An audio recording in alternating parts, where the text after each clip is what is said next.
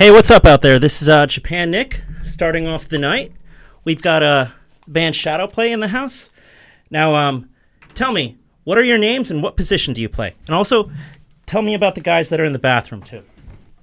Whoa, guys in the bathroom. I don't know if that's safe for the radio. But I'm Andrew Corkery. I'm the lead singer of Shadow Play. I am Dan Holden. I am the lead guitarist of Shadow Play. And then John, who is the bass player, keyboardist, guitarist, multi-instruments for Shadow Play. And our other guitar player and bassist, Ed, is there, both in the bathroom. Yes, they will be in here very shortly. Okay. This is a very nice new studio you guys have, by the way. I know people can't see that over the radio, but I would just like to comment on that. Yeah, we're really happy to being in something with this much improvement for MSU. But anyways, though, you just finished up a campaign to raise money for your Sandy Eyes song. Yeah. About how much money did you raise, and what do you plan on doing with this money? So we raised like about $1,500. So pretty happy with that. Definitely $1,500 we didn't have before we did that. So that works out a lot. And so the Hurricane Sandy is the kind of messed up New Jersey there a few months back, and so we decided to write a song called Sandy Eyes, and all the funds raised from the sales of that single go towards Hurricane Sandy Relief Fund. And then what we're doing is we're supporting the song on the tour. So the Kickstarter, the Indiegogo money will go towards the funding of the tour to support the song. So more people hear the song, more people will buy it, and then the more people get helped through the Sandy Relief money that we raise. Now, what type of foundation is this that you're donating money to? Like, what do you think they're going to be putting the money towards? Like, right. It's basically it's the Hurricane Sandy Relief Foundation, and they put money towards getting people back into their homes, fixing the infrastructure that was damaged during the hurricane, and various types of things like that too. If people need money, like FEMA gave out money to a bunch of people who were put in an improper situation, because of the hurricane and all that. And, the Hurricane Sandy Relief Foundation kind of helps to assist those people further as well, too. So a little bit of everything. Now, for this tour that you're going to go on, about how many different cities are you planning on hitting? And give a few words about these cities. So we're going to be playing in, I would say, probably about 13 different cities and towns on the tour. And a lot of them, mostly all of them are in the Midwest. So anywhere between Ohio, Pittsburgh, which is kind of like the East Coast still, and then you go over into St. Louis or playing Rolla, Missouri, playing a few dates in Michigan, St. Louis. So we're definitely spreading out a little bit and kind of hitting the places that kind of dug our music the most the last time we were touring as a band, too. When do you think you'll be able to hit the South, like, say, New Orleans? New Orleans would be cool. We actually played a few dates in the South before, and went pretty decent. It was just we felt like the Midwest was really who responded to our music the most, so we just figured we'd get out there and play some more shows for those people for sure. What type of clubs do you enjoy hitting in the Chicago area? Chicago area, or just like the Midwest in general? Chicago first, then the Midwest. Okay. Well, we actually didn't play in Chicago like the last time we played. We played this place called The Last Shot, which is in South Elgin, Illinois, and that place was pretty cool. I mean, they had like a couple of local openers play for us before we had played, and everyone was really kind of, I guess, in a drunken state of mind by the time we performed. So, sometimes that makes everything more fun. And then they kept asking us to play. And then I remember the last song, they're like, no, play one more song. And then they wanted the sound guy to play a song with us. And they wanted him to play Killing the Name Of by Rage Against the Machine. And then the bar owner comes up to us and she's like, we'll give you an extra $20 if you guys play Killing the Name Of Rage Against the Machine with our sound guy. I'm like, all right, let's do it. So we had him rock out on drums, and we're like, all right, Kyle, you can take a seat for a minute, and then had him play, and got ourselves another $20. And afterwards, they bought us a pizza. So it worked, and we got paid for the show, and it was a good time. I'd say I like that place. Wow. Now, with the new songs that your band has come up with, about how many shovel-ready songs do you have? You mean ready to play? You're talking about? Yes. I guess we'd have to define what a new song is for us. I mean, if we've been playing it for a couple months, do you guys want to comment on that at all? Do you want to comment on that? The fact that how many new songs do you think we'll be playing while we're on the tour? New songs? Yeah, new songs. Yeah, mostly new songs, I'd say. Yeah, I feel like a lot of them. We don't really play much from. Can you guys come over to the mics? Yeah, sorry about that. We don't really play as much from our record as much as we play stuff that we haven't recorded yet. So, a lot of new stuff. We have a couple songs that we really want to be done with by the time we go on tour, so that'll be even more. Even more new stuff. Yeah. I mean, we'll still play stuff off the record, Yeah, just not as much as. Just not as much as the newer stuff. Yeah. Well, pretty much with me, I view anything after you came to MSU last time. Oh, okay. I'd say we have a few new songs since the last time we played. Wouldn't you say? Yeah, we have. We're working on this song called "Say That You're Down," and we're gonna start playing that on the tour and doing that song. It's kind of reminds me of a blues kind of song in a way. It has a lot of piano in it, and it's really cool. I dig it, and looking forward to playing that. We also have a song called "Zach Likes Trains," which we're gonna start playing soon. Wait, Woo. Is there a Zach in this band? No, not currently. No, there was a Zach in this band.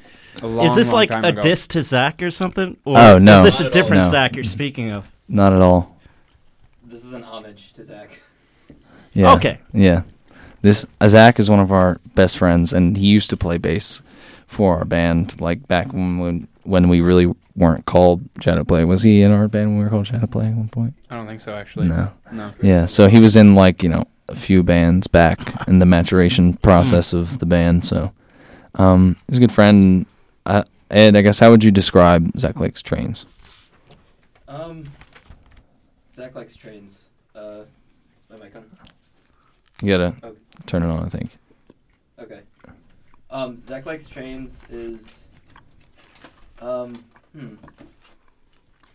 I was listening to a lot of, post-rock type music, which is, Mogwai and, Stereolab and, bands like that. So, I don't know. But it's a lot more, poppy than, most of those bands. So, I mean, I guess it's kind of, something like that, It's kind of futuristic sounding, It just reminds me of just, just progressive, technology and stuff like that, Yeah, it's kind of interesting. It's a different stylistic. The reason it's called Zach Likes Trains is the main guitar line that's played throughout the song. When I first played it, it reminded me of a train, and whenever I think of trains, I think of our friend Zach, because Zach likes trains. So it's just kind of put the two and two together. But it's definitely a new stylistic element for the band in terms of our sound and our music, so definitely excited about that. Now, with the Sandy Eye song, yeah, are you going to release this on a just a one-shot song thing, or you picking any B-sides for it? I guess for right now we're having it as a one-side song, but I believe it's going to be part of the album that we're going to be doing and start recording in the end of December and January.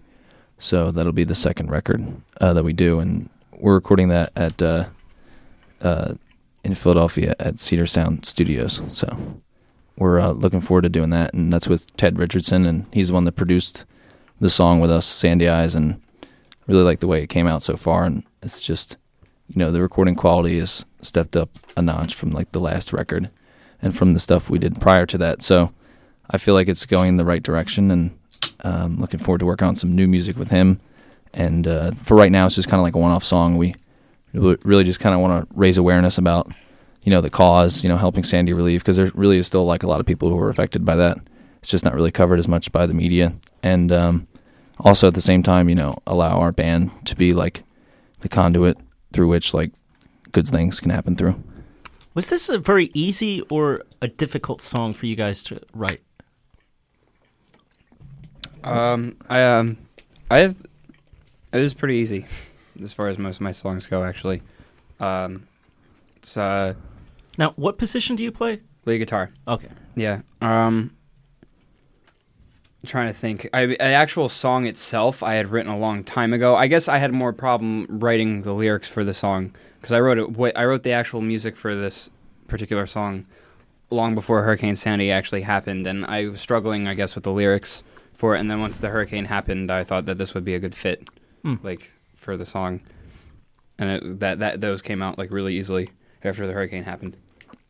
Yeah, 'cause I think for a while there we were, toying with the song and seeing how it could fit in, and just it wasn't really like fitting right totally. Like all the pieces weren't coming together. And then once that happened, and we started like working on it and thinking of ideas to help other people and like help the band and stuff like that, it just kind of flowed a little bit better. What were some of the things that you thought you could use the song for before Hurricane Sandy happened? I guess before Hurricane Sandy happened, it wasn't really done, so we just thought it would be like another, song that we'd have, Yeah. It wasn't really intended for anything. And it just, before the hurricane happened, it was kind of like, always felt like it was missing something. I don't know, like something to actually be about. Yeah, it didn't really feel like it had meaning, and now I feel like it has like the meaning that kind of like justifies its, existence, I guess. So pretty much with this next album, are you trying to write with subjects that have real meaning to each of you guys? I mean, I guess that's always the intent when you, when write music. But certain songs, I guess, are less serious than others and take on a vast array of topics and such. But I feel like we're trying to, really develop the sound of the band and bring in new elements to our music. And all the bands I really enjoy listening to are bands that, progress throughout their duration as a band together. And I feel like that's like the next step, just developing the sound and then incorporating new sounds into the music too. So that's kind of like where we're at right now, and it's pretty exciting, like hearing a bunch of the new songs that we're working on and practicing and getting ready to play for the tour. And, we'll be recording in the winter. So, well, on that note, are you guys ready to play an acoustic version of Sandy Eyes? Yeah, I guess you just got to take like a minute to set everything up. So if you want to ask like me some questions while they set up, we can do that. Yeah, sure. Yeah. So, I mean, because I sing, so I'm all set up right here. Yeah. Well, what are you thinking about for the second single after Sandy Eyes drops? Well, we just really have Sandy Eyes for right now, and then what we're planning on doing with the record is, as we're recording the record, we'll release a song or two songs within every couple of months while we're working on the record, until all the songs on the record are out, and then just then we'll have all the songs together on one compiled album. So just kind of like releasing single by single while we're recording the record. So it's a little bit of a different strategy than some other bands do. Like a lot of times, like you record the whole record and then you just release singles from the record and while the record's already out. But since it costs like so much money to record all the songs and stuff like that, our goal is to really like to get everything out of the promotional process of releasing the music by just recording a song or two here and there each like month or something like that, and then releasing them after that month and having them online for people to stream and listen to, and then get a real feel for where the album's going and just keep wanting more songs. And then that way we can like develop the music a little bit more, Do you imagine that the songs on these early singles will be exactly the same as when your album drops some months from now? What do you mean? Like the mixing and stuff like that will be the same? Yeah, like will everything be the same come when you have the actual sophomore album to Shadow Play in your hands, or will there be some differences? I would say that everything would be the same. I mean, of course, when the record's not complete, you can always tweak with it a little bit, but the way we're going to be doing it is we're going to be, laying down all the basic tracks to the songs when we first go into the studio, and then having, a full like 2 days to do that, and then afterwards going song by song, session by session, until we get 2 songs done here. Okay, those 2 songs are done. We'll release those 2 songs, and then those songs will be mixed and mastered then, while the other ones won't be mixed and mastered yet, and we'll have everything polished on them. So those are the songs we'll keep building towards. So every month or so, we'll release like a new song. So that way, it'll really just like kind of evolve, and like people will get like a taste for the sound, and then just keep coming back for more, as opposed to just releasing it all at once. So I feel like it'll be a good thing, and I feel like they will be mixed the same. Because whenever we release like whatever song that is, like it'll be mixed and mastered before we release that song or those two songs. You know what I mean? I see. Yeah. Oops. A little bit different, but I feel like it'll be an interesting take on releasing music, and maybe we can help convince some other bands to do kind of like a similar thing. Yeah, I've been reading online that it seems like that's the way things are moving forward with most semi-established bands, where it's like if you actually have like a song ready to go, you should just release it then and there to actually get something out of it immediately, rather than yeah. I think that is a kind of an interesting strategy, but I feel it's important to keep the integrity of the album in place. It's just, if you can keep the integrity of the album in place, like, while releasing song after song, like a single, and then have people get a taste for whatever that music is while the album's coming out, I feel like that's something interesting and new that you can provide your fans with to keep them engaged in whatever you're doing, Because that's really the end all be all, is just keeping your fans and those who support you engaged with your music and whatever it is you're doing as a band and as an artist, if it be a cause you associate yourself with, or any kind of touring you're doing, or music or videos or anything like that. So now, will these all be digital only releases, or will there be any CD releases? I feel like they would probably, as they come out, song by song, they would be digital for people to stream online and possibly buy online as well. Yeah. And then after that, once the actual record is completed, we've completed, recording all of the songs, then we'll release a physical CD with album art and, all that cool stuff. I see. Yeah. Now, so it's kind of like a little bit different take on it. And would you imagine every single you release will end up being on this album, or do you think there'll be any like lost tracks where it's just maybe it doesn't fit on the album? I guess we'll have to see, like, once we get to that point. I mean, certainly that's always a possibility, but I feel like all the songs that we would spend the time and the money to record would be ones that we feel beforehand would fit well on the album. What do you want the theme of this sophomore album to be? John, do you kind of want to talk about that a little bit, John? Is his mic working? Yes. It is? Okay. Can you hear me? Yep. You can, okay. Yep. Themes.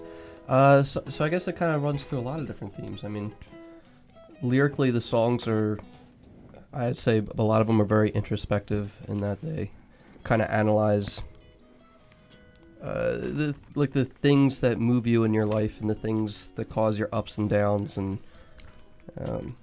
what do you think?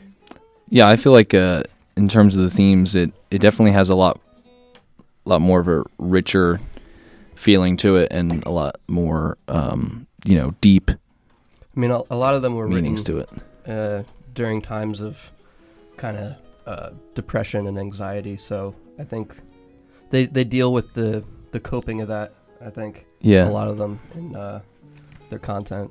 It kind of gets to like this, not necessarily like the struggles that we deal with like every day, but these struggles that you have like in your mind like over time that more like philosophical kind of things, like a little bit more so than just like a specific thing. Definitely overcoming things, Right.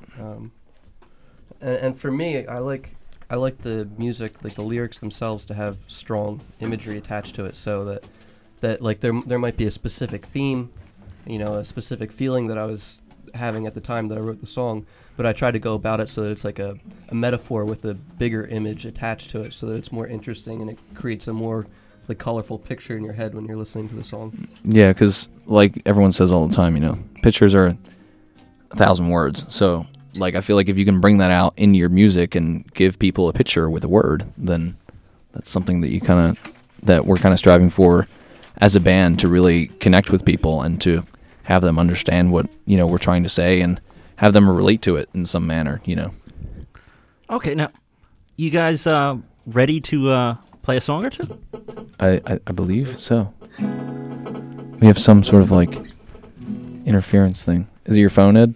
It's probably my phone. Okay, yeah, that's probably what it is. Okay. All right. This is our song, Ready when you are. Sandy Eyes, which you can check out the music video for on our website, shadowplayrockandroll.com, and also stream the song on our website as well.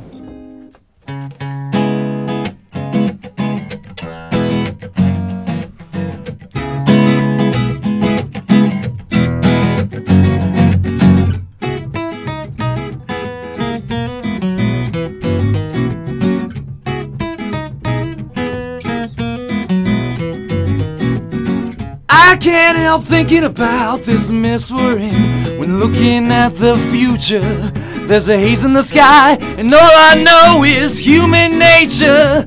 As I walk down this pier of forgotten memories, I can still vaguely hear the winds of diversity.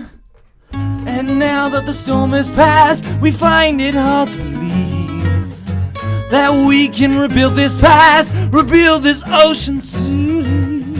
And we'll just have to wipe the sand away from our eyes, so it won't be easy.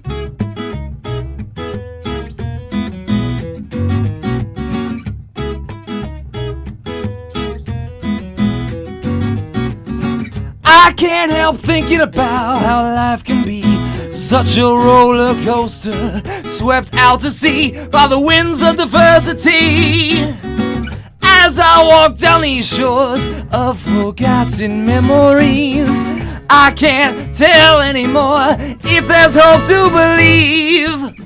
And now that the storm has passed, we find it hard to believe that we can rebuild this past, rebuild this ocean city.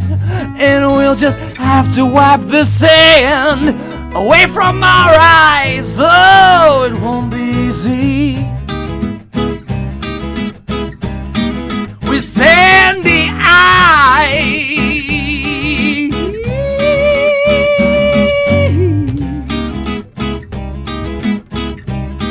with sandy eyes, yeah.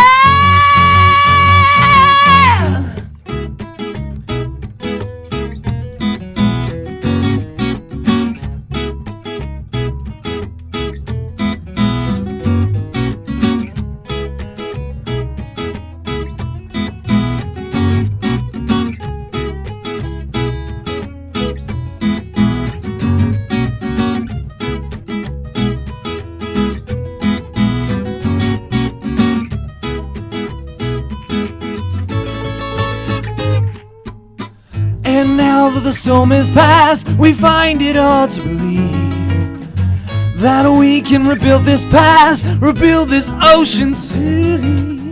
And we'll just have to wipe the sand away from our eyes, though it won't be easy. And we'll just have to wipe the sand like a hurricane will this land. Just have to wipe the sand away from our eyes, and we'll just have to wipe the sand. Yeah, yeah, yeah, yeah.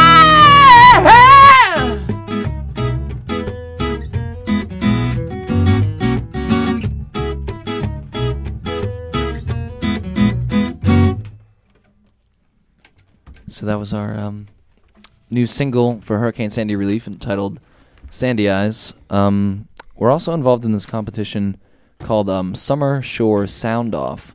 And I don't know if you guys have heard anything about the, how New Jersey always promotes their Stronger Than the Storm campaign with the Stronger Than the Storm song. I guess they're figuring out that people are getting annoyed with hearing that song, so they want to get a band from New Jersey to have their song be the new Stronger Than the Storm campaign song. So currently we're involved in a contest, which you can go vote for us at. There's a link to it on our website, shadowplayrockandroll.com. And you can actually log in and vote every day, and if we win, we get to open up for a prominent New Jersey artist on the Jersey Shore at the end of the summer. So if you want to check that out, it's, Stronger Than the Storm Sandy Relief Contest. Just go on our website. Now, can you vote in like a browser like Firefox, and then close that and open up Opera, and then vote for you guys again, and then close that. And I think you have to make a new email. If Yeah, you have 17 register different for the emails, site. you're good. I mean, you can get 17 votes in a day. So if you could do that, that'd be awesome. Yeah. I don't know if you do, but if anyone out there has 2 or 3 emails, you can get 2 or 3 votes a day, and it'd be really cool. We'll get to open up for a national artist down the Jersey Shore at the end of the summer, and if we get in the top 5 voting, which we're number 6, I think, right now. So if we crack in the top 5, we get judged by a panel of industry judges from New Jersey, and they decide, if we get to play the show or not.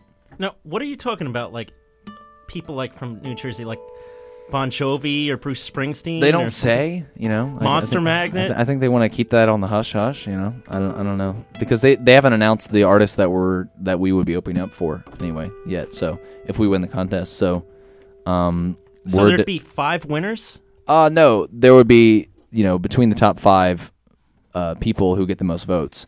There would be the industry judges would pick who gets it. Who gets to be on the bill. So, but they have the power. It's in their hands. But right now, the power is in the people's hands. If you vote for us, we can get in that top 5.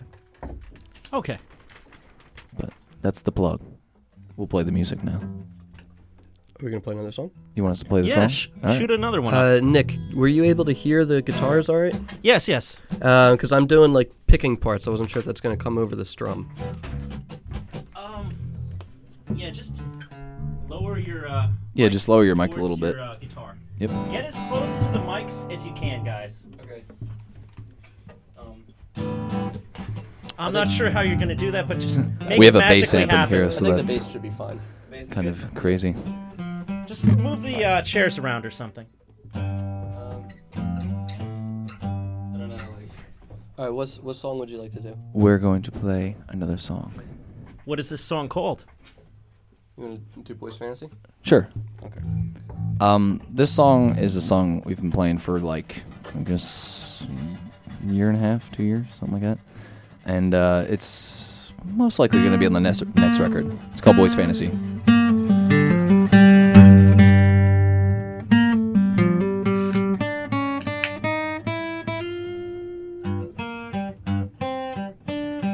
Oh damn, every day that I wake up, fears spit my nails through the nub. Time and time again I look to God. Maybe He's there, but it's not enough. I feel these kids are waiting for me out in the courtyard, trying to find my way through the pain and the scars. Won't be afraid as I walk down these halls. I walk down these halls and I look them in the eyes, for I kill them all. And every day I lose facing, it's seeing through my veins. Nothing much of a human remains, breaking down my walls. Every day through the mud and the blood I crawl through my veins. Nothing much of a human remains.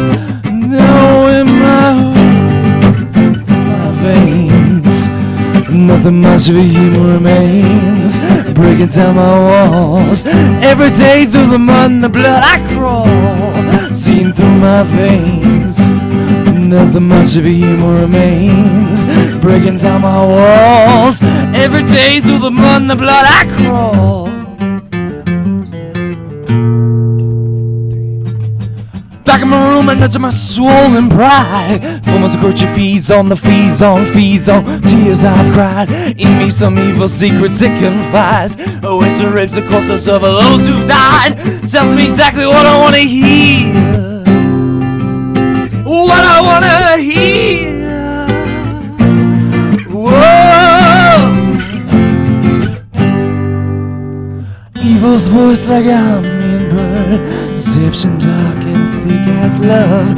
Call on the turn of every word. Help from below, but not from above. Calls and answers, we do end the problems and pain. Protocols to serve its own purposes first. Blindly I follow, easy and vain. Evil's voice like a humming bird, deception dark and thick as love. Call on the turn of every word. help from below, but not from above. Cause and answers wait when the problems and pain, but of course it serves its own purposes first. Blindly I follow, easy and vain.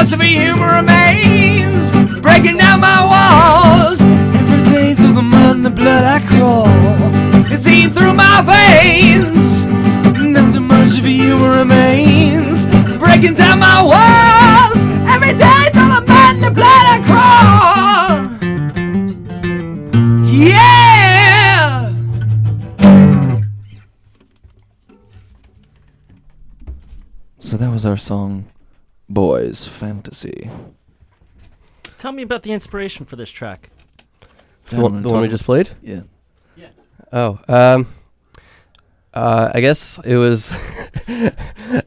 It's kind of funny. It's about a kid who's abused in school, and I guess it's somewhat inspired by like the shootings that have happened in Columbine and things of that nature, and just basically it's what happens is a demon comes to him and you know basically gives him the answers to his problems, but they're not the right answers, you know. So it's kind of like a metaphor for that. Right. What are these wrong answers that you're alluding to? Exactly what the people at Columbine and other schools did, you know. Yeah, those kind of things where like they feel like there's no option left in their life that's other than to hurt themselves and other people. Yeah. So I think that's key, and you know, a lot of times there's people in our society that are, you know, marginalized in every facet of life, and you know, it's really important to give people the power to, you know, take dominion over their own lives and give something that they're passionate about and that they can share with other people and really become empowered individuals. So I think it's an important message to get out there. Did you have another question, or do you want us to play some more music? No, I was just a little bit amazed by that answer. Were you in a good way or in a bad way? In a good way. Like, do you hope like you'll actually reach people, or is this more of like kind of like just a reflection on how you see the world? Well, I think you can't really have one and not have the other. You know, I mean, yeah. You're like as an artist, as a musician, you're trying to create something. You are basically just a reflection of your environment, and that's. I'm writing about what I'm seeing. I think we're all writing about what we see and what we experience. But at the same time, through that, I think you are getting a message out, and that you are interacting with people, and hopefully, you know, giving them a heads up about things that are going on. You know, things that are important to you that maybe they haven't thought about, right. Or you know, it's important to always be, you know, on the lookout for, you know, things in life that maybe people don't entirely understand, and to try to get the full understanding of different things out to people, on a variety of different topics and issues. To make a song? What's that?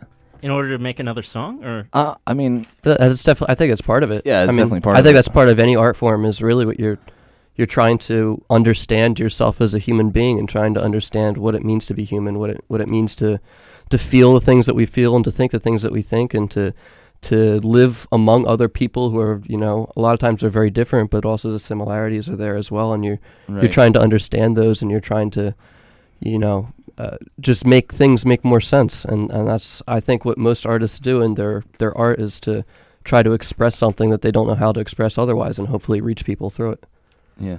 Andrew, how are you trying to keep the topic of Hurricane Sandy inside people's minds? Because I feel like just with pop culture, it's just like, oh, we saw you guys, your whole state got messed up, but 15 minutes has passed, so we should move on to another issue. How do you keep the tragedy and also the importance of helping these people inside the eyes of everybody?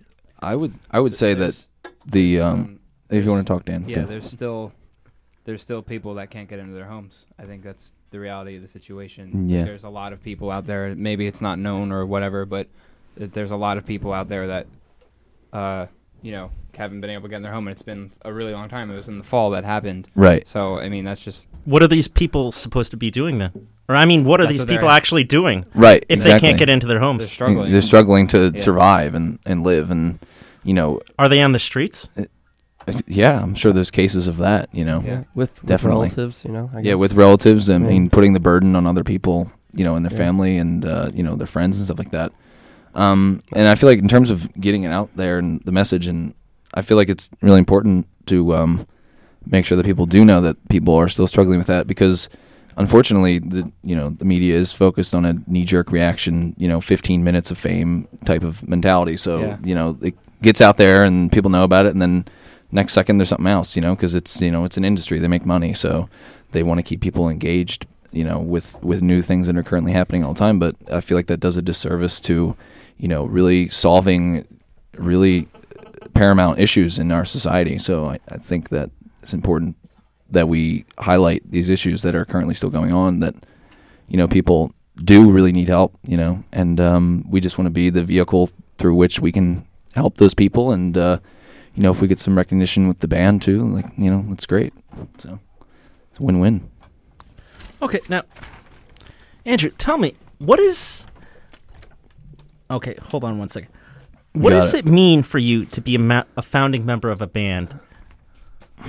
I mean, certainly means that you take dominion over something in your life, This is something that's really important to, all of us who are in the group, so, and especially someone who works to found something. I mean, I feel like a lot of times people go through their life and don't really, own anything, take ownership over any kind of thing that they want them to be theirs, and they see as something bigger than themselves and something bigger than, who they are as a person and what it is that they are doing. So, reminds me of the Fleet Foxes song. What's that? Helplessness Blues, where he says, I was raised up believing like I was unique, but after some thinking, I'd rather be like a cog in a machine working for something beyond me. Right. Yeah. And I think in a way the band's sort of like that. You're only an individual person, but if you join together with other people, you can do things and change things. Right. Yeah. And get these messages out, like what we're talking about. But not only that, share some music and allow people some relief on like whatever they're going through as well, and maybe look at their situation differently and help themselves. So I feel like it's undoubtedly changed me as a person, being in the band, and, it's given me a drive that I don't think I would have had if I wasn't able to put it through a vehicle, like this is a vehicle to be driven through, you know what I mean? Yeah. So, no pun intended, but that's what it is. So, I think that's really important in terms of, who I am as a person and who I've become as a person, and, who I'll be and the things I'll help change and affect in the future. So I think that's a good issue. Does anybody else have anything to add? You have anything to add about that, John? About being in... Yeah, about being in the band and, anything like that. I mean, I can't express what you're saying, just how much it really is like a vehicle, in your life. It gives you purpose to have something. It gives you a good feeling to know that you have other people to rely on that are equally a part of something that you want, and that it gives you purpose, I'd say. It gives you stability and makes you feel more grounded in that you're doing something, for a reason.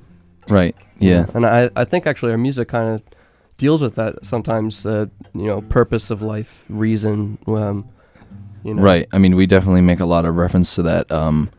I feel like it's really important for people to find what's important to them within their own understanding. Like, I have a phrase that I like to say. It's called, people ask me, do you believe in God? And I say, yeah, I believe in G-O-D. And then they're like, okay, so you believe in God. And I tell them, yeah, G-O-D, good orderly direction.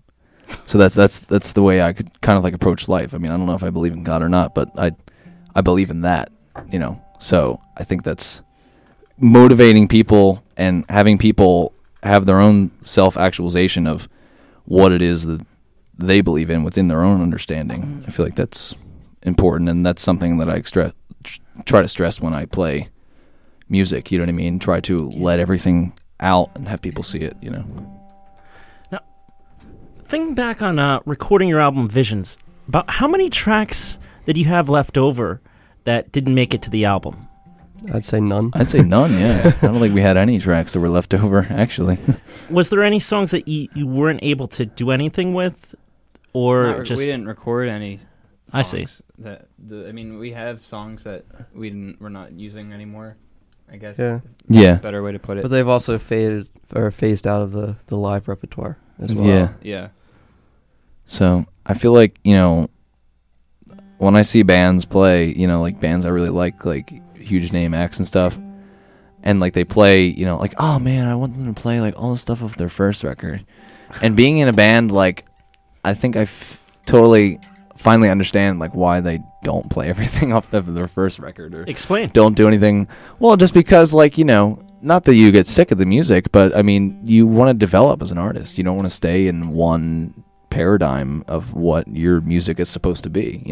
I feel like if you're truly an artist, you should take the initiative to actually develop. Like, I don't ever want to reach a time period in Shadowplay's existence where we're like, all right, this is good, we've done everything, this is good. Like that defeats the point of art. Like, I feel like you should always be like, all right, what's the next thing we want to do? Like even in terms of like an industry mindset, like, okay, like we did this tour, like what's the next thing we want to do after this tour? Like, do we want to open up for people? Like, what's the next thing that we want to do? And it's the same thing like with actual music. Like, what's like the next thing that you want to like achieve, like musically? Like, what sounds you want to incorporate? Like, what influences you? Like, what messages do you want to get out? Now, thinking on your Kickstarter campaign, do you feel like it's the best compromise to signing with a label that there is, because you get money financed by your fans, and also you keep the copyrights to your music as well? Yeah, I mean, I feel like it depends on who you are as an artist and, what the exact opportunity is, I don't ever feel like there's an answer for, one specific answer for anything in the music industry, like it's just, it's a industry that's constantly evolving in a way that a lot of other industries are kind of grounded in their pragmatic nature. You know what I mean? Like, it's something that's like not totally set in stone all the time. Certainly there are rules, and there are, I guess, statutes of music industry and whatnot, but I think that's, kind of different, Now, if that answers the question, I kind of like went off on a side tangent there for a second, but hold on 1 minute. Well, I guess, do you feel like it's better to sign with like a label if like you actually have like maybe an album or two under your belt, and you actually can say, we actually have some terms that we're going to make for you? Right. Yeah, that's definitely the way you want to work it. Like you don't really want them catching you in a disadvantaged position, so to speak. I mean, you want to have ownership stake in your art. You know what I mean? You don't want someone else owning your stuff entirely. I mean, there's a difference between owning, a certain amount of like, publishing rights as opposed to, actual copyright ownership of the music is something totally different. You know what I mean? Well, explain what the difference is. Well, I mean, the ownership rights is like anything that they sell the music and they make they would make all the money off of selling the music because they have the copyright to the music.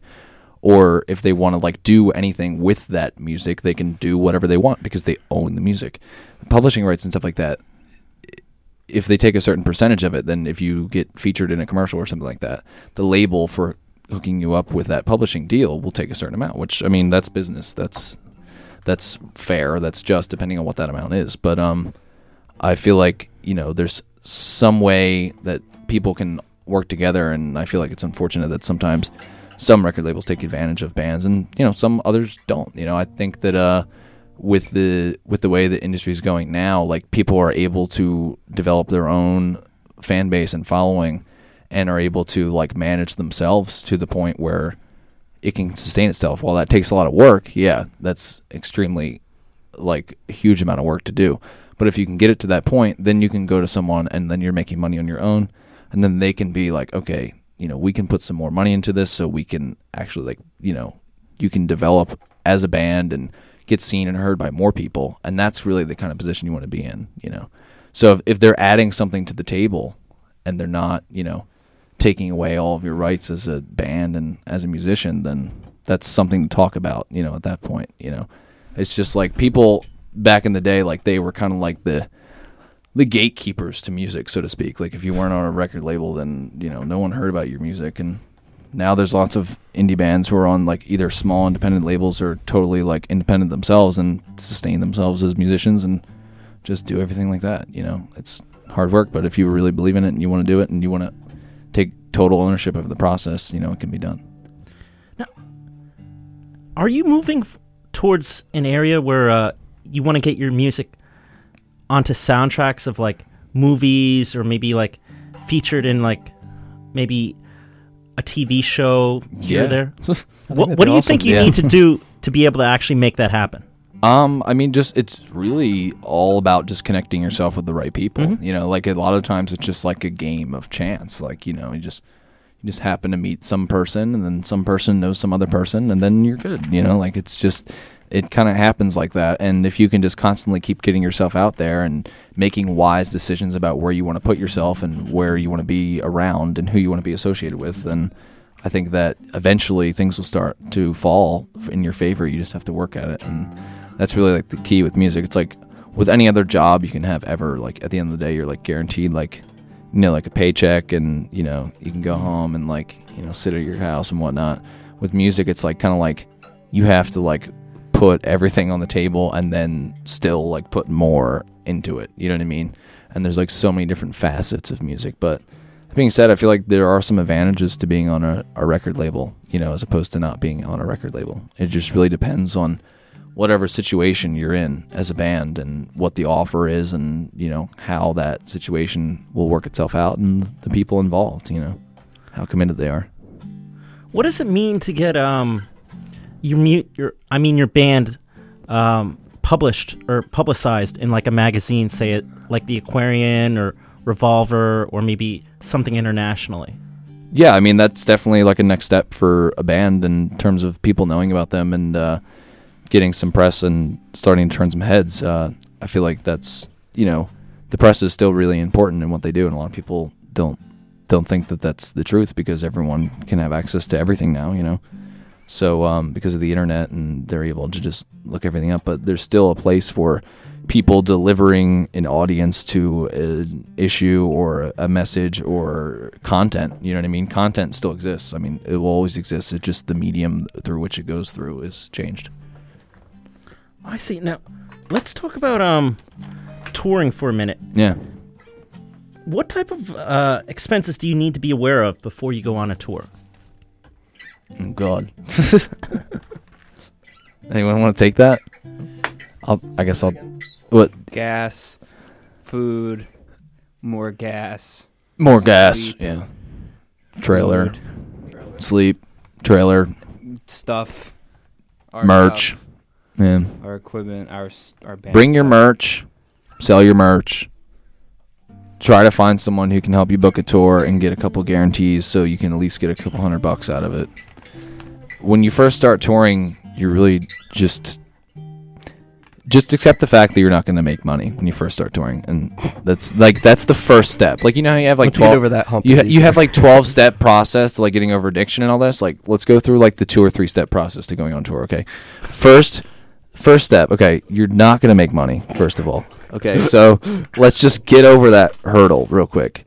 If you break even, you made it, dude. You break even on a show, or you like make a couple dollars. You know, it's time to like give yourselves a pat on the back because that was a good time, you know. But yeah, and then just be really diligent about, you know, following up with the people at the show and making sure you know about your music, because when you go out on tour, like, just make sure whoever sees you has the ability to be in contact with you for the next time you go on tour. So one of the things we try to do, like, you know, whenever we play a show, we have an app on my phone called Control Room.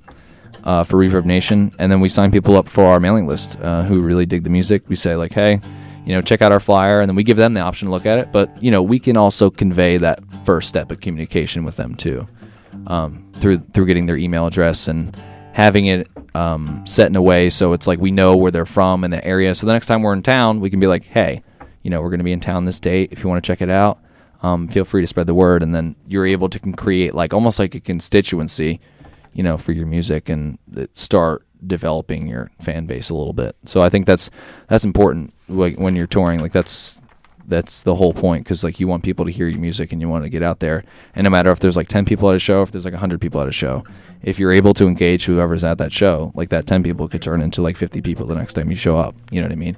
Because if they really like what you guys do and what you guys are about, then it'll really, you know, start to click. Now, I can appreciate the fact that, like, just when you're just going out on your first tour, you're going to go into the red. There's no way you're going to make... Just think about it as like a business. I mean, when you start a business, you have to invest money into a business. You know what I mean? The same thing applies with a band. You have to invest money, you know, into what you're doing. You just have to make sure you're doing it in a way that's, you know, smart, and you talk about it and communicate as a band and figure out what you guys want to do.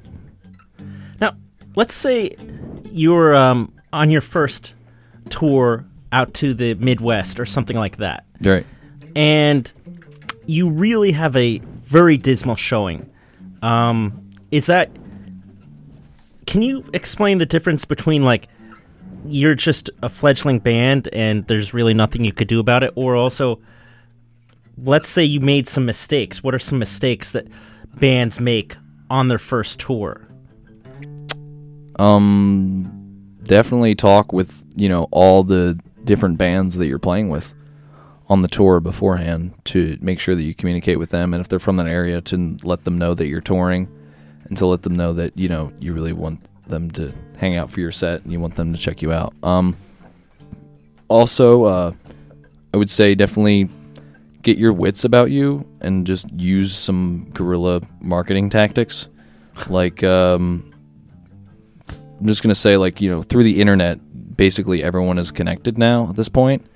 So if you can figure out, like, what kind of constituency is really into your music and, like, what kind of listener really listens to you, then you can, you know, cultivate a relationship with those people beforehand in that area. And then really, relationships are what sell people on the music now. Like, people want to know everything about the artists that they support. Like, you know, whether it's them, like, you know, eating toast for breakfast in the morning, or, you know, something stupid like that. Like, people want to find out what the artists are doing. Like, the wall is not there anymore. So if you can just engage them and make sure that they're, you know, the people have some sort of content to keep coming back to whatever you're doing, that's really important, you know. Now, what do you say for bands to do on their second visit to, say, the Midwest or the South? Or I guess we're kind of figuring that out right now, because we're doing that. This is our second visit. So if someone actually is doing it for the third time and wants to call us, that would be cool. That's kind of probably not the answer you wanted, but I guess, you know, just to make sure you follow up with the people who already saw you the last time. And, I mean, obviously you can't force them to go to your show, but if they really liked it and, you know, they have the capacity to go, then they'll check it out. You know what I mean? And even if they can't check it out, they'll tell other people too. and then it just kind of spreads like that. You just want to build up a small group of listeners in every little town and city that you go to, and I feel like that's important. And also to know where the venue is in relation to the town, and to know what other bands are playing there beforehand, and to know how many people normally go to a show there. If the club itself has a built-in draw, like if there's a club that you're playing and it's like, okay, this is a little town in the middle of Illinois and nobody does anything on Saturday nights except for go to the bar, then you're golden. You play that bar, and then you just you play for 50 or 100 150 people, and then you're it's life as a musician, you know what I mean? So it's just being very diligent about whatever you're doing, and just trying your best to know everything possible that you can beforehand. I mean, there's always going to be something that goes awry, you know what I mean? Nothing's ever going to go according to plan. And some shows on tour, when you first start out, you think will be the best shows on the tour, and then they end up being the worst shows on the tour, and then the shows you think that are going to be the worst end up being the best. So it's it's kind of sometimes like a crapshoot a little bit, you know what I mean? So just the best way to do it is just to market yourself in a way that gets yourself out to the people in that area. Send flyers to the venue beforehand, send them whatever kind of press materials you can to get people to see the imaging, and then just connect with the bands in the local area, because there's really going to be your draw to come into the shows the first couple times you go there, you know what I mean? Do you feel like actually snail mailing people press kits and things like that works better than just being like, yo, check out this link on Facebook or something like that? I mean, I've never really had any success in mailing press kits too much. I mean, most of the people I've been with have done it through online, you know what I mean? If you're talking about a radio station or something like that, then that's definitely probably the way to go, in terms of sending your music over to them, because a lot of them still go through CD to get the music into the system. So, which is, eventually that'll be phased out too, with digital technology and all that. But for now, it's still, in place. But just connect yourself with people in the area. That's really the key, and find some, find a way to find that constituency in a way that's effective, cheap, and engages the person on their level, on whatever they're talking about. And then, once you talk to people about whatever they're into, their defenses lower a little bit. You know what I mean? And they're more open to having you talk to them about whatever you're into, because it's the idea of reciprocity. If I'm talking to you, and then I'm just straight talking to you about whatever I'm doing, and I never ask you a question about whatever you do ever. It's kind of then why am I talking to this person? All they're doing is talking about themselves. You know what I mean? So if you can really, you want it to be a two-way communication, so that's really the key. What types of warnings would you have? I'm not a scientist on this, by the way, man. I'm sure there's lots of people who know lots of other stuff about this kind of thing too. But I mean, that's just what I know. Yeah. But what was the next question? Sorry, I didn't mean to. What types of warnings would you have for bands that are getting ready to pick out or rent a van or a trailer for their tour? I don't know. I mean, our drummer just kind of sold his car and got a van, so I don't really know about that. We kind of lucked out with that, I guess. Find something that's cheap but durable and good. If you can afford to get something that's nice, then go for it. But just rough it out the best you can. Whatever's going to save you the most money. If you can get a way to have everything in the car with you and not have to rent a trailer, and then have something that like a cargo cap or something, like a big cargo cap that goes on the top of the van or something, then that'll save you money, because every time you go on a toll, there's it costs more money to go through a toll with a trailer as opposed to just having a van or having a car or something. So I feel that if you can do that, then that's something. Wait, what did you say? A cargo cap? Yeah, like a cargo cap. Have you ever seen one on a car where it's you put a bunch of cargo in it, and then you put it on the top rings of the car, and it bolts down and whatnot? So if you can get one of those that's kind of big, it'll fit on top of the van and have some stuff in there, and that'll be cheaper. Pretty much, what could you fit in there, in terms of instruments and things like that? I don't know how much instruments and stuff, but if you had some wires or a lot of your personal belongings really would kind of go there. If you had a book bag, or you had any kind of pillow or whatever, you know what I mean? Like any kind of stuff you would bring by yourself for your personal belongings that normally, like, you know, with all the equipment in the van wouldn't fit in there. In addition to that, with all the people, you know, that might make it work out a little bit better, and you can save yourself a few dollars by doing that, because all those tolls like add up. And then if you're renting a trailer, costs like, you know, $25-$30 a day to rent a trailer, so that's another added expense to have on the tour. If you can cut that out, then that's an extra, you know, $25 or $30 you're saving a day. And if you're on tour for like 10 or 15 days, then it starts to add up a little bit. So also, won't like lugging a trailer in the back of your car or van pretty much really eat up gas a lot faster too? Yeah, I mean that's another issue too. You know what I mean? Not only like the tolls, but the gas. I mean, to begin with, you're driving a van, so just rule number 2 about being on a tour, you know, just accept the fact that gas is expensive, and that, you know, it's just you're driving a van, so it's just gonna eat gas most of the time. You know what I mean? Unless you have like some new van that I don't really know about that gets like 40 miles a gallon. You know what I mean? Then you're pretty much getting anywhere between like, you know, 10 and 20 miles a gallon, basically. So hopefully closer to the 20. But yeah, I think that's probably important to say too. Like, you know, back to the fact that, you know, when you first start touring, you're not gonna make money. But it's really about exposing your music and putting yourself on a national platform, you know, where you can show people, like, you know, we've toured here, we've brought a few heads out for these different shows, you know, we've played for some people. And, you know, we're starting to establish ourselves in different areas. You know, it's really about a namesake kind of thing, and also developing a fan base in those areas, and then having them be constantly engaged with your music. Now, can you name drop some of these new territories that you're going to be performing at? Yeah. One of the new areas we're going to be playing in is Milwaukee, Wisconsin. So really excited about that. We have a street team up in Milwaukee, and people up there have been, you know, so far, and me talking to them, have been pretty enthusiastic about the music and, you know, seeing the band. So that'll be August 21st. We'll be in Milwaukee. So and that'll be at a place called the Whammy Bar. So right in the middle of Milwaukee. So that should be pretty cool. And I believe that's I'm trying to think. The 21st is like a Wednesday, I think. So that should be a lot of fun. And Michigan, we're playing 2 shows in Michigan too, which we have up on our website, which are going to be the 23rd and the 24th. And we'll be doing that as well. I'm trying to think of some other places. We played Rolla last time. We're playing an actual full set there. Last time we went there, we just did a radio interview, like on the air, on an FM station, similar to this kind of thing. But so we did that. And I'm trying to think of some other places we're playing. We're playing Pittsburgh, so... you know, we didn't do that last time, even though it's a little bit closer than some of the other places that we're going.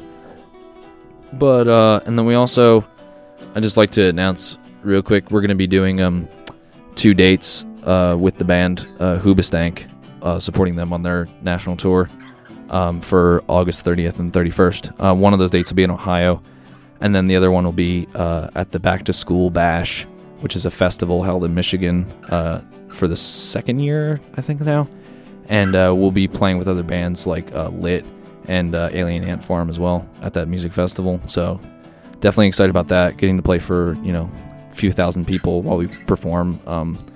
Definitely a valued thing as an up-and-coming artist. Something that you really strive for and you work to get that opportunity. And it's just really, we're kind of humbled and really glad that we're able to actually do that kind of thing now and take the next step, you know. How did you make that connection to be able to...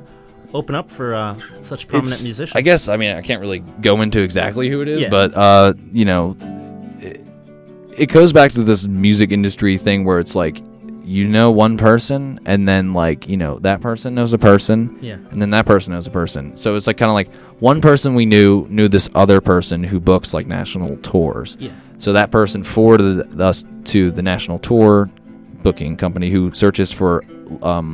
you know, supporting acts for national acts. And he forwarded our music and our stuff and our press over to them.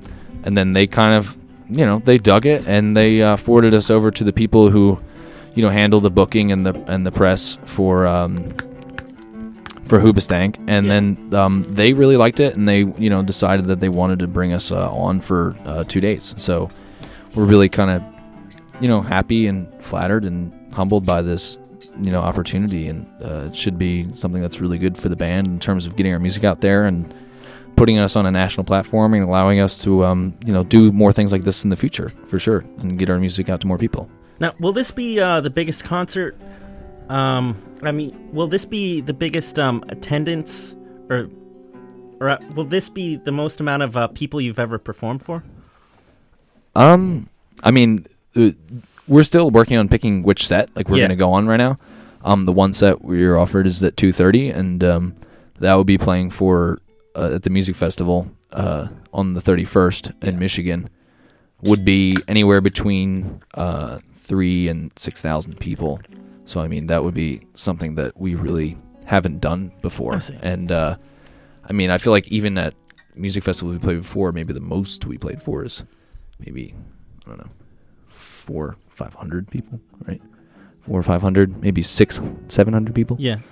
So when you take that up and you just go into the thousands, that's a big jump. You know what I mean? It's a big step. So definitely really excited, and just got to practice that much more. Of course, whenever I play anyway, I always feel like I'm playing in a stadium. So yeah, that's the mentality I go into it. No matter how many people are at the show, I'm always just going to give my all to the performance. And it's just this time there will be that many people there. So and the other spot we could take is the 7:30 slot, and that would be anywhere between 8,000 and 15,000 people. So that's talking that's an established act. Yeah.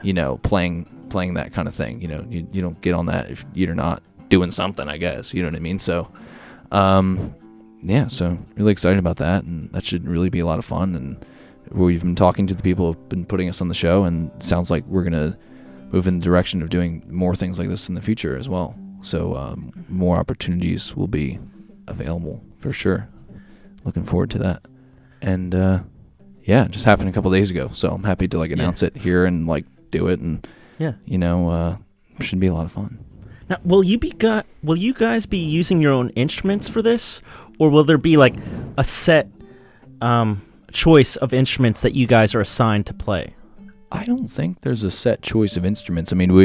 We're bringing all of our own gear. Okay. I'm assuming we'll have to route that through whatever sound system they have there, obviously. But we're bringing our own instruments, and then the night that we have before with them is a club date in Ohio, where it's the club is something similar to the Electric Factory level. Mm. So anywhere between 1,500 and 3,000, 4,000 people, something like that.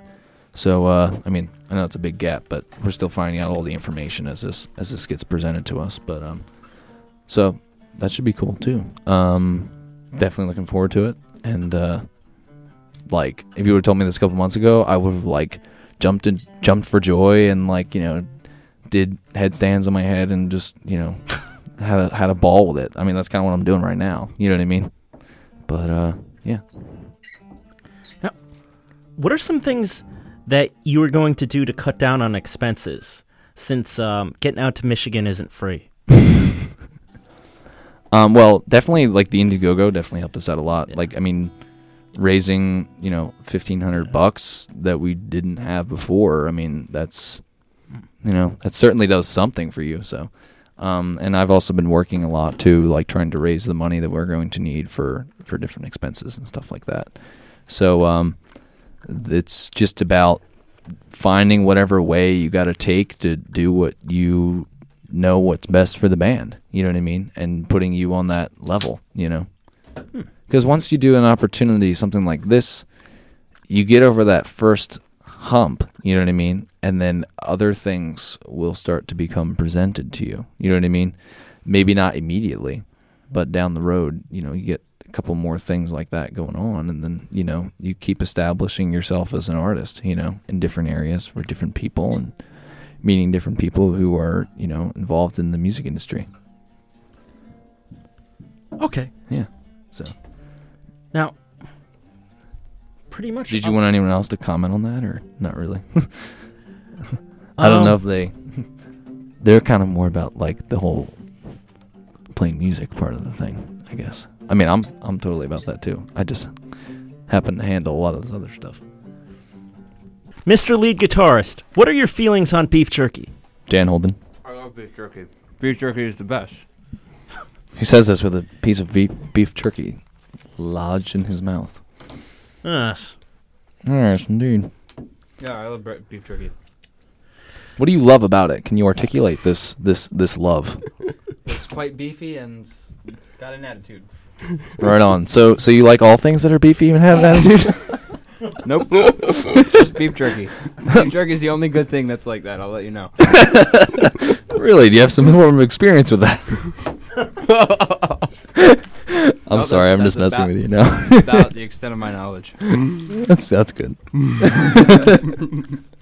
Now, Andrew, what are your feelings on this beef jerky? I feel like it's a marvelous, enriching food. You know, it's just it's enriching. It's enriching and nourishing on a multiplicity of different levels. I enjoy it quite thoroughly. You know, I really feel like today's youth, they don't get enough Beef jerky. insane amounts of salt in their diet. I agree. We should just, you know what? Can we just, as soon as they're born, let's just have like an IV of salt, just with liquid beef jerky. Liquid beef jerky, constantly being processed through their system. I'm not a doctor, but I think they die. Oh, but you're not a doctor, so don't listen to him. Does that qualify as my answer for beef jerky? All right. It's good enough for me. All right, that's good. That's good. As long as it's good enough for you. John, thoughts? I think pretty much everything that can be said about beef jerky has just been said. So I don't think so. I think you have some thoughts. Yeah, I think that we could say more. Just depend. What do you want to know about the beef jerky?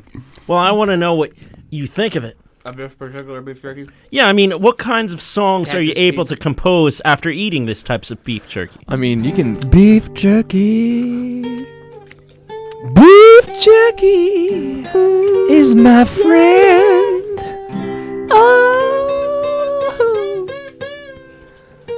when I eat my beef jerky, When he eats his beef jerky, we listen to Dan's guitar solo. that was our beef jerky song. It's been in the works for a while. Yeah, we've been really working hard on that. For the past 2 minutes. In the past, it's been a quick minute. But yeah. The beef jerky blues, actually. That's actually what it's called, yeah. So if you want to download that offline, we'll make that a prize in our next Indiegogo. There you go. That'd be a good one. Ed needs help at the door, so he needs to get in. And Nick, I guess you can stay here and ask him questions. I guess. Yeah. Andrew, what song would we like to play next? If you want to play, It's Time, we could do that. Is that from Visions? Nope. No. It's not. Would you like us to play something from Visions? No. Is that a new one? Yeah. Yeah, The name play of it is It Is Time. The problem with playing songs from the first record is a lot of them require heavy distortion. And don't translate well acoustically. Yeah, they don't transfer as well. Yeah.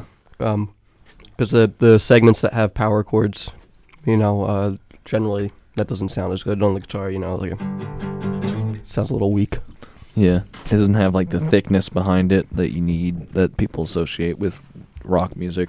Yeah, it's our newer songs are, I think, kind of able to engage themselves in a range of different stylings of play, as opposed to just all electric music and stuff like that. The newer songs translate better to acoustic type playing.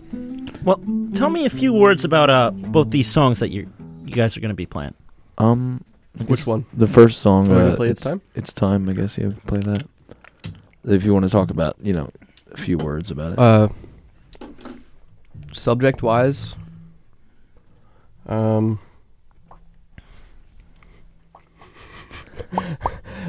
do you have anything to say about this time? I kind of asked you first, John, so you should probably go. I mean, you wrote it, so I know what it is, but I don't want to say it. All right, well, is it safe for radio or what, man? No, it's safe. You got me singing these words that I don't even know. No, I mean it's a kind of a sad song. But right. It's full of bees. It's full of what? Full of what? Bees. Bees, yeah. You mean that sting you? And yeah, repeatedly. It's really sad. Yeah, it's just like it's being locked in a cell. When you have an old car in the driveway that like, meant something to you at one point, but you haven't paid attention to it since you got your new car, and so your old car's been in your driveway and it's full of bees. And it has a bee's nest. Oh, yeah. Sorry about that. Sorry about that. It's my fault. We have to censor ourselves here. Yeah. But yeah, we'll play the song, the bee song, So it's time. You good, Ed? Mr. Flynn? What? Yeah. Okay, let me just... If you guys can move the mics a little bit closer to your guitar too, Dan, that might work. Like a little, just move it down a little bit more. The sound comes out of this hole. Oh, really? Yeah. Okay. All right, you ready? Yep.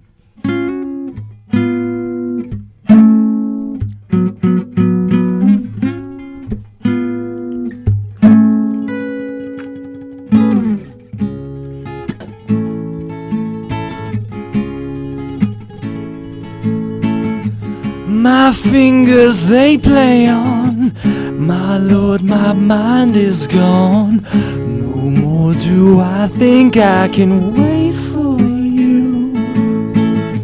My head now it is gone, I think it was the gun. No more do my racing thoughts betray me.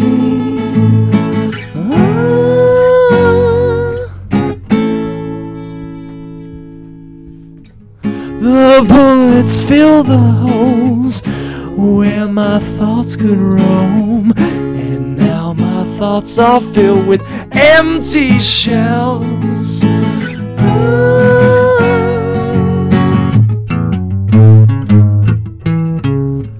Dreaming's always for fools. I don't got time to waste a day. No more, no more, no more.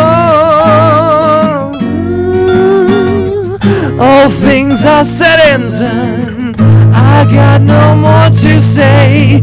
I got no more to say.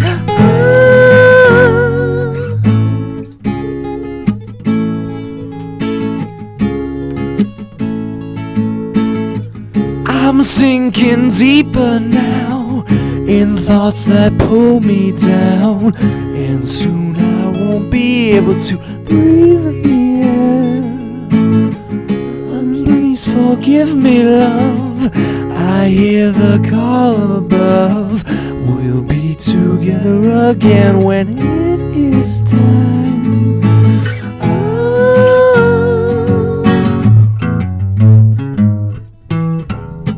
Dreaming's always for fools. I don't got time to waste a day. No more, no more, no more. All things are said and done. I got no more to say. Dreaming's always for fools. I don't got time to waste a day.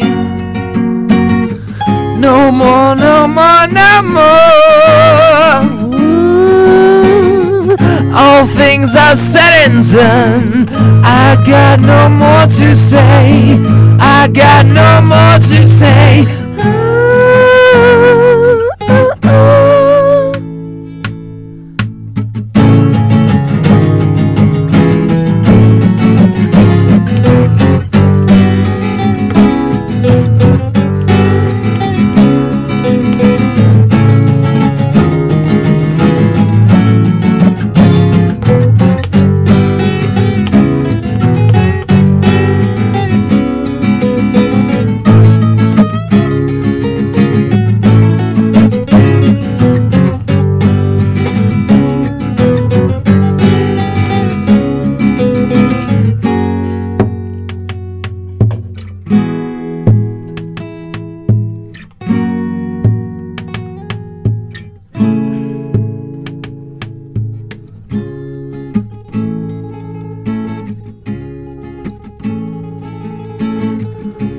Please forgive me, love, I hear the call above. love. We'll be together again when it is time.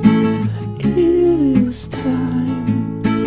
It is time. It's time.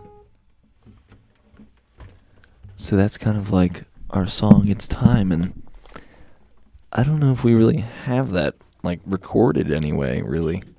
Anywhere. Just me on a guitar, I think. Just John on a guitar. Yeah. So it'd be cool to get a recording of that. That would be cool. Yeah. But that's one of our newer songs, and that's kind of like one of the style ranges that we're going for. What would you describe it as, John? I'm not sure. I think it's a sort of grunge sounding STP, Nirvana, kind of an homage to like kind of early 90s rock. Right. But that's the way that I originally wrote it, just me on the guitar, and the lyrics are kind of like that. But I think what Dan and Ed both added kind of changes that a little bit and kind of gives it a new feel. Like it has a somewhat more alternative Radiohead sound. Slash, like, kind of like post-rock-ish, like with the guitar line in there too. Kind of reminds me of that kind of a thing. Definitely I think we're playing around with more ambient sounds for...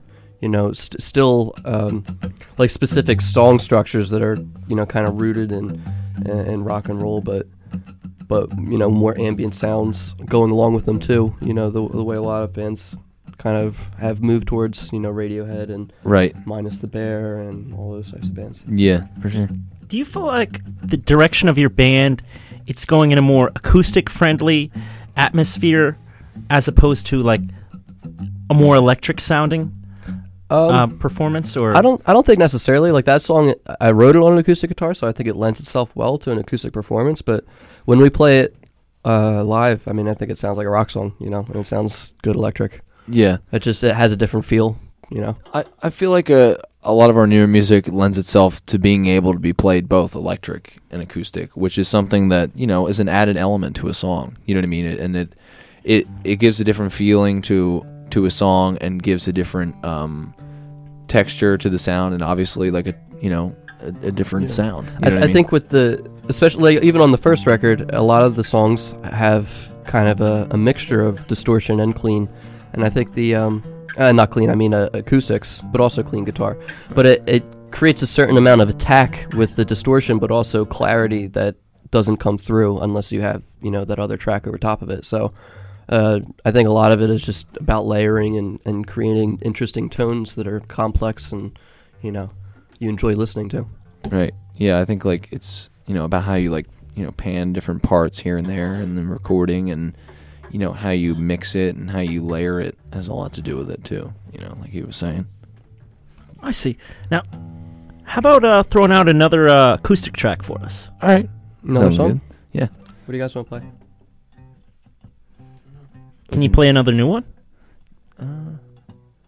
Yeah, I guess so. Like a newer-ish one. What do you want? I guess. You want to do These Drops or something? You could do that, yeah. Or do you want to do Dystopia? That's not new. That's not really new. You want us to play a new song? Well, anything that wasn't played here back in January. Okay, I don't think we... Or at that Battle of the Band show. I don't think we played this out there either. Yeah. All right. So this is a song we've probably been playing for about a year or so now, but it's not really recorded in any way other than the live performance. But yeah, it's interesting, and after we play the song, we'll explain a little bit what it's about. But hope you enjoy it. Ready?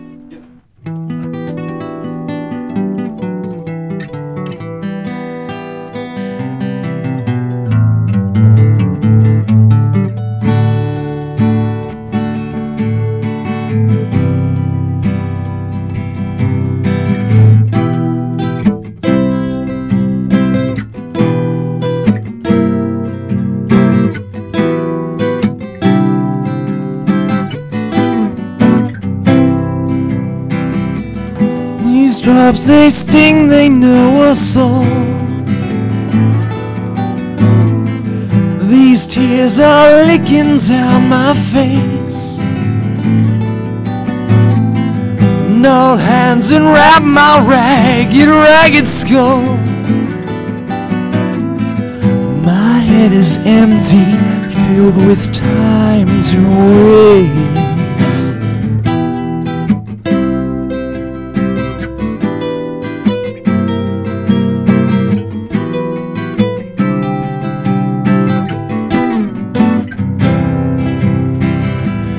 Buzzing, breeding, breaking, brawling.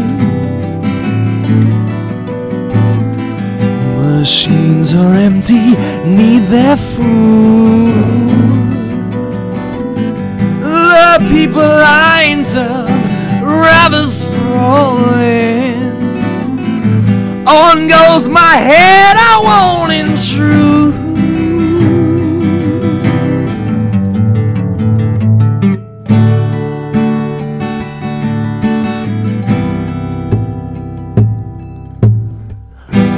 Keep on calling out your name, so my Lord hears me now in vain. And so these days they hear me well. My Lord laughs at me from hell. From hell.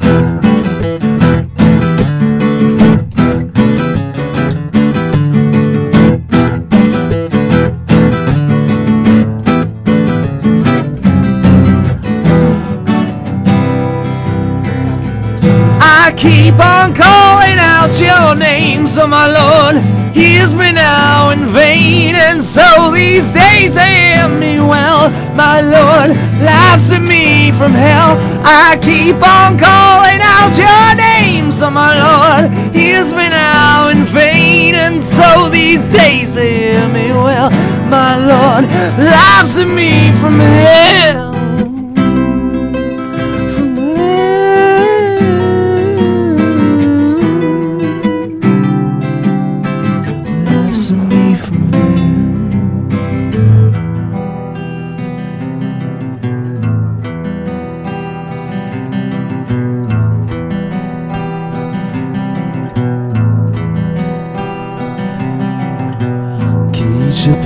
Up the walls are crawling, snatching up the air before I breathe. All my fingers down and rolling, throws on my doubts of all I need. All I need.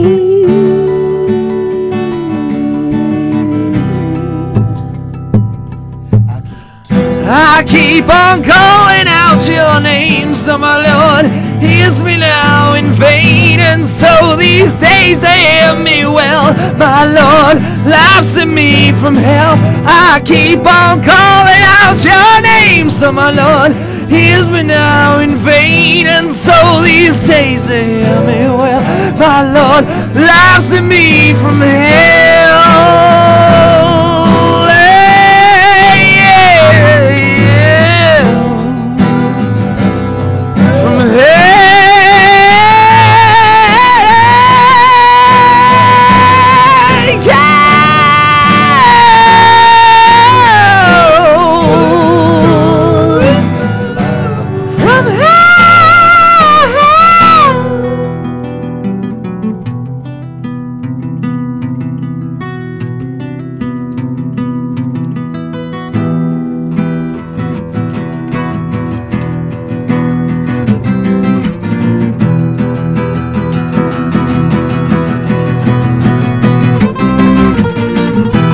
Keep on calling out your name, so my Lord hears me now in vain. And so these days they hear me well.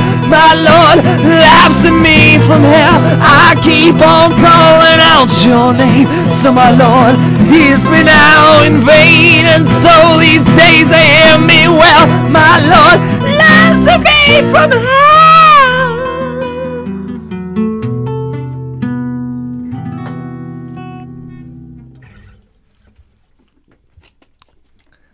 So So that was a song called These Drops. That was These Drops. Indeed. Now, was that written by one of you guys, or was it like a team effort?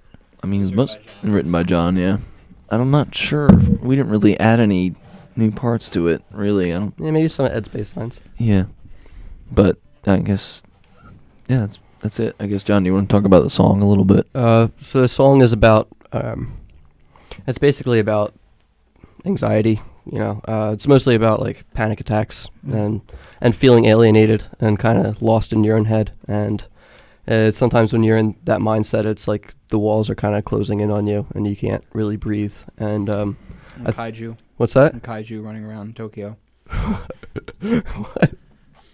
Wait, what's going on in Tokyo? Kaiju, is that the word for it? Kaiju? Yeah. Yeah, this means giant monster. It's like Godzilla, you know. Yeah. Yeah, John. Pacific Rim. How many problems do you have with like crazy monsters from Tokyo? I'd He doesn't say, have any, actually, I don't think. well, that's what you think. Is he lying? I clearly don't know. That's, I guess. Well, what did you say, Nick? Well, like, we'll get past the giant monsters, but tell me though, anything else you really want to touch on? About the song? Yeah. Oh, so what I wanted to do with it was to make it kind of, I mean, it doesn't quite sound the way I intend for it to sound with acoustic guitars, but to kind of have that feeling of like the edge of your consciousness, you know, like it's very airy, very spacey sounding at points, and I think that kind of came about because of Dan's line that he wrote for the song over top of it. It really has that feel, and I think it kind of captures like just how fluid your thoughts could be sometimes. Like they're not always consistent, and it's hard to know exactly what you're feeling and what you're thinking, and I think that's what this song tried to capture. What would you do with this song if you had an electric setup here right now? Well, the parts that Dan plays especially, I mean, they sound really nice with, you know, the electric guitar, the harmonics and all. It doesn't quite have the same feeling with the acoustic, but yeah, I think that's the main difference. Spacey effects. Yeah. Wah, just delay, reverb. Just to make it feel choppy. more far away, Yeah. more distant. Use my whammy pedal to like make some of the like harmonics sound like this note has also got like that over top of it. Yeah. It sounds like since it's like not good at reading that, it gives us a really creepy sound to it. Yeah, it really adds like kind of like a lot of layering and depth. But I feel like it's something said about the song. Like, you know, when we played acoustic, it definitely has a full sound still. Yeah. Like it lends itself well to acoustic in the way that it's arranged, and you know how there's a lot of picking styles and like, you know, intricate little parts like throughout the song. Yeah, it's definitely an intricate song. Is there any way to figure out if like a song will really do well being an acoustic song before you actually play it acoustically? I mean, well, a song like this, I mean, they're written first with all of us just with acoustic guitars probably, and then we brought them to the band, you know. Yeah, that's kind of actually how a lot of our music gets written. Like we'll like either Dan or John will like start, you know, putting a song together on acoustic guitar, and like that's how they'll just hang out in their house and just, you know, play song guitar or bass, or, you know, John will play songs on the piano, and we'll just kind of like, you know, that'll be like the structural foundation of the song. Or it could be like, you know, the whole song just written, like they just had it all in their mind, and then just give the different parts to the different members. And, you know, when someone else plays it, it becomes like a different line almost, you know what I mean? Because everyone has their own like feel of like playing a song, you know, like it has like their own style with it, you know what I mean? So you can pick up on like the little intricacies of that kind of thing. But yeah. When you actually bring these songs to your drummer, how often do the songs get changed? Hopefully not at all. A lot of times I have ideas for drum parts in my head, you know. Yeah. I'm one for simplistic drumming a lot of the time, because I like some of my favorite bands, like the Beatles and Pink Floyd. A lot of what they do is, you know, the drums really just kind of keep a foundation, and the layers of the different instruments, and they use, you know, both of those bands use a lot of different tones to create a really big sound that you don't need really complicated drums necessarily. You know, it might just detract from the overall quality of the song. Yeah. I see. Yeah, I would say that, you know, it's our drums for some songs, they definitely sound big, and there's definitely parts where, you know, we can have, you know, drums that are accenting like a part and are a big part of that piece. But with the drums, it's just about keeping the foundation and making sure everyone's solid in the groove of the tune, you know. So pretty much about 100% of your songs are written acoustically first, right? I wouldn't say necessarily 100%. Yeah, I don't know about 100%, but I mean, there are definitely some songs, you know, you're jamming on the guitar and you start coming up with some ideas, and then a song is born. Yeah. And then, like, you know, other songs where we'll, like, you know, jam at practice and just come up with a song, and then it'll evolve over time as we jam on it. You know what I mean? I see. So, like, oh, well, this would be cool if we went to this chord, or, you know, this might be interesting if we did this. So that's you know, there's no real, like, set structural thing, like, when you have to come up with a song. Like, you know, it can be you can come up with it in, like, a variety of different ways. So that's always good to keep open, I think. What was the fastest song Shadowplay ever recorded? Probably Ghost Train. Probably Ghost Train, yeah. That was like written a week before we went into the studio. Yeah, I think so, yeah. There was, I mean, the parts have been around forever, but yeah, it was, you know, very quickly assembled. Yeah, for sure. I mean, it was kind of like just, we had a couple parts together and, you know, got the song together, put the lyrics out, and just, you know, banged it out. Like, some other songs take like year, 2 years, yeah, to, like, you know, finish, because it's just like, it's either about, like, you know, that we don't have the right part, like, you know, like, it doesn't fit yet, like, and it's all about, like, making sure that, like, this is the right way that we want it to be. And sometimes that won't come to your head, you know, for a while, you know. But yeah, that's what I would say about that. I see now. Can do a couple of those, I guess. Did I ask you either 17 or 18 yet? 17 or 18. We have a list of questions here. Listen, people on the radio. For underground, I don't think you did. No. Okay. Well, this will be number 17. Let's go with number 17. I hope I have the correct answer. Yeah. For underground bands, can you define a list of prerequisites on what they should do before having a physical release of their demo or debut album? No pressure. No pressure. Okay. Just asking for the keys to the kingdom right there. I would just say. I'd say make sure you like your music a lot and you've rehearsed it really well. That's all I gotta say. Like, if you're not happy with your own songs, then no one else should be. You know.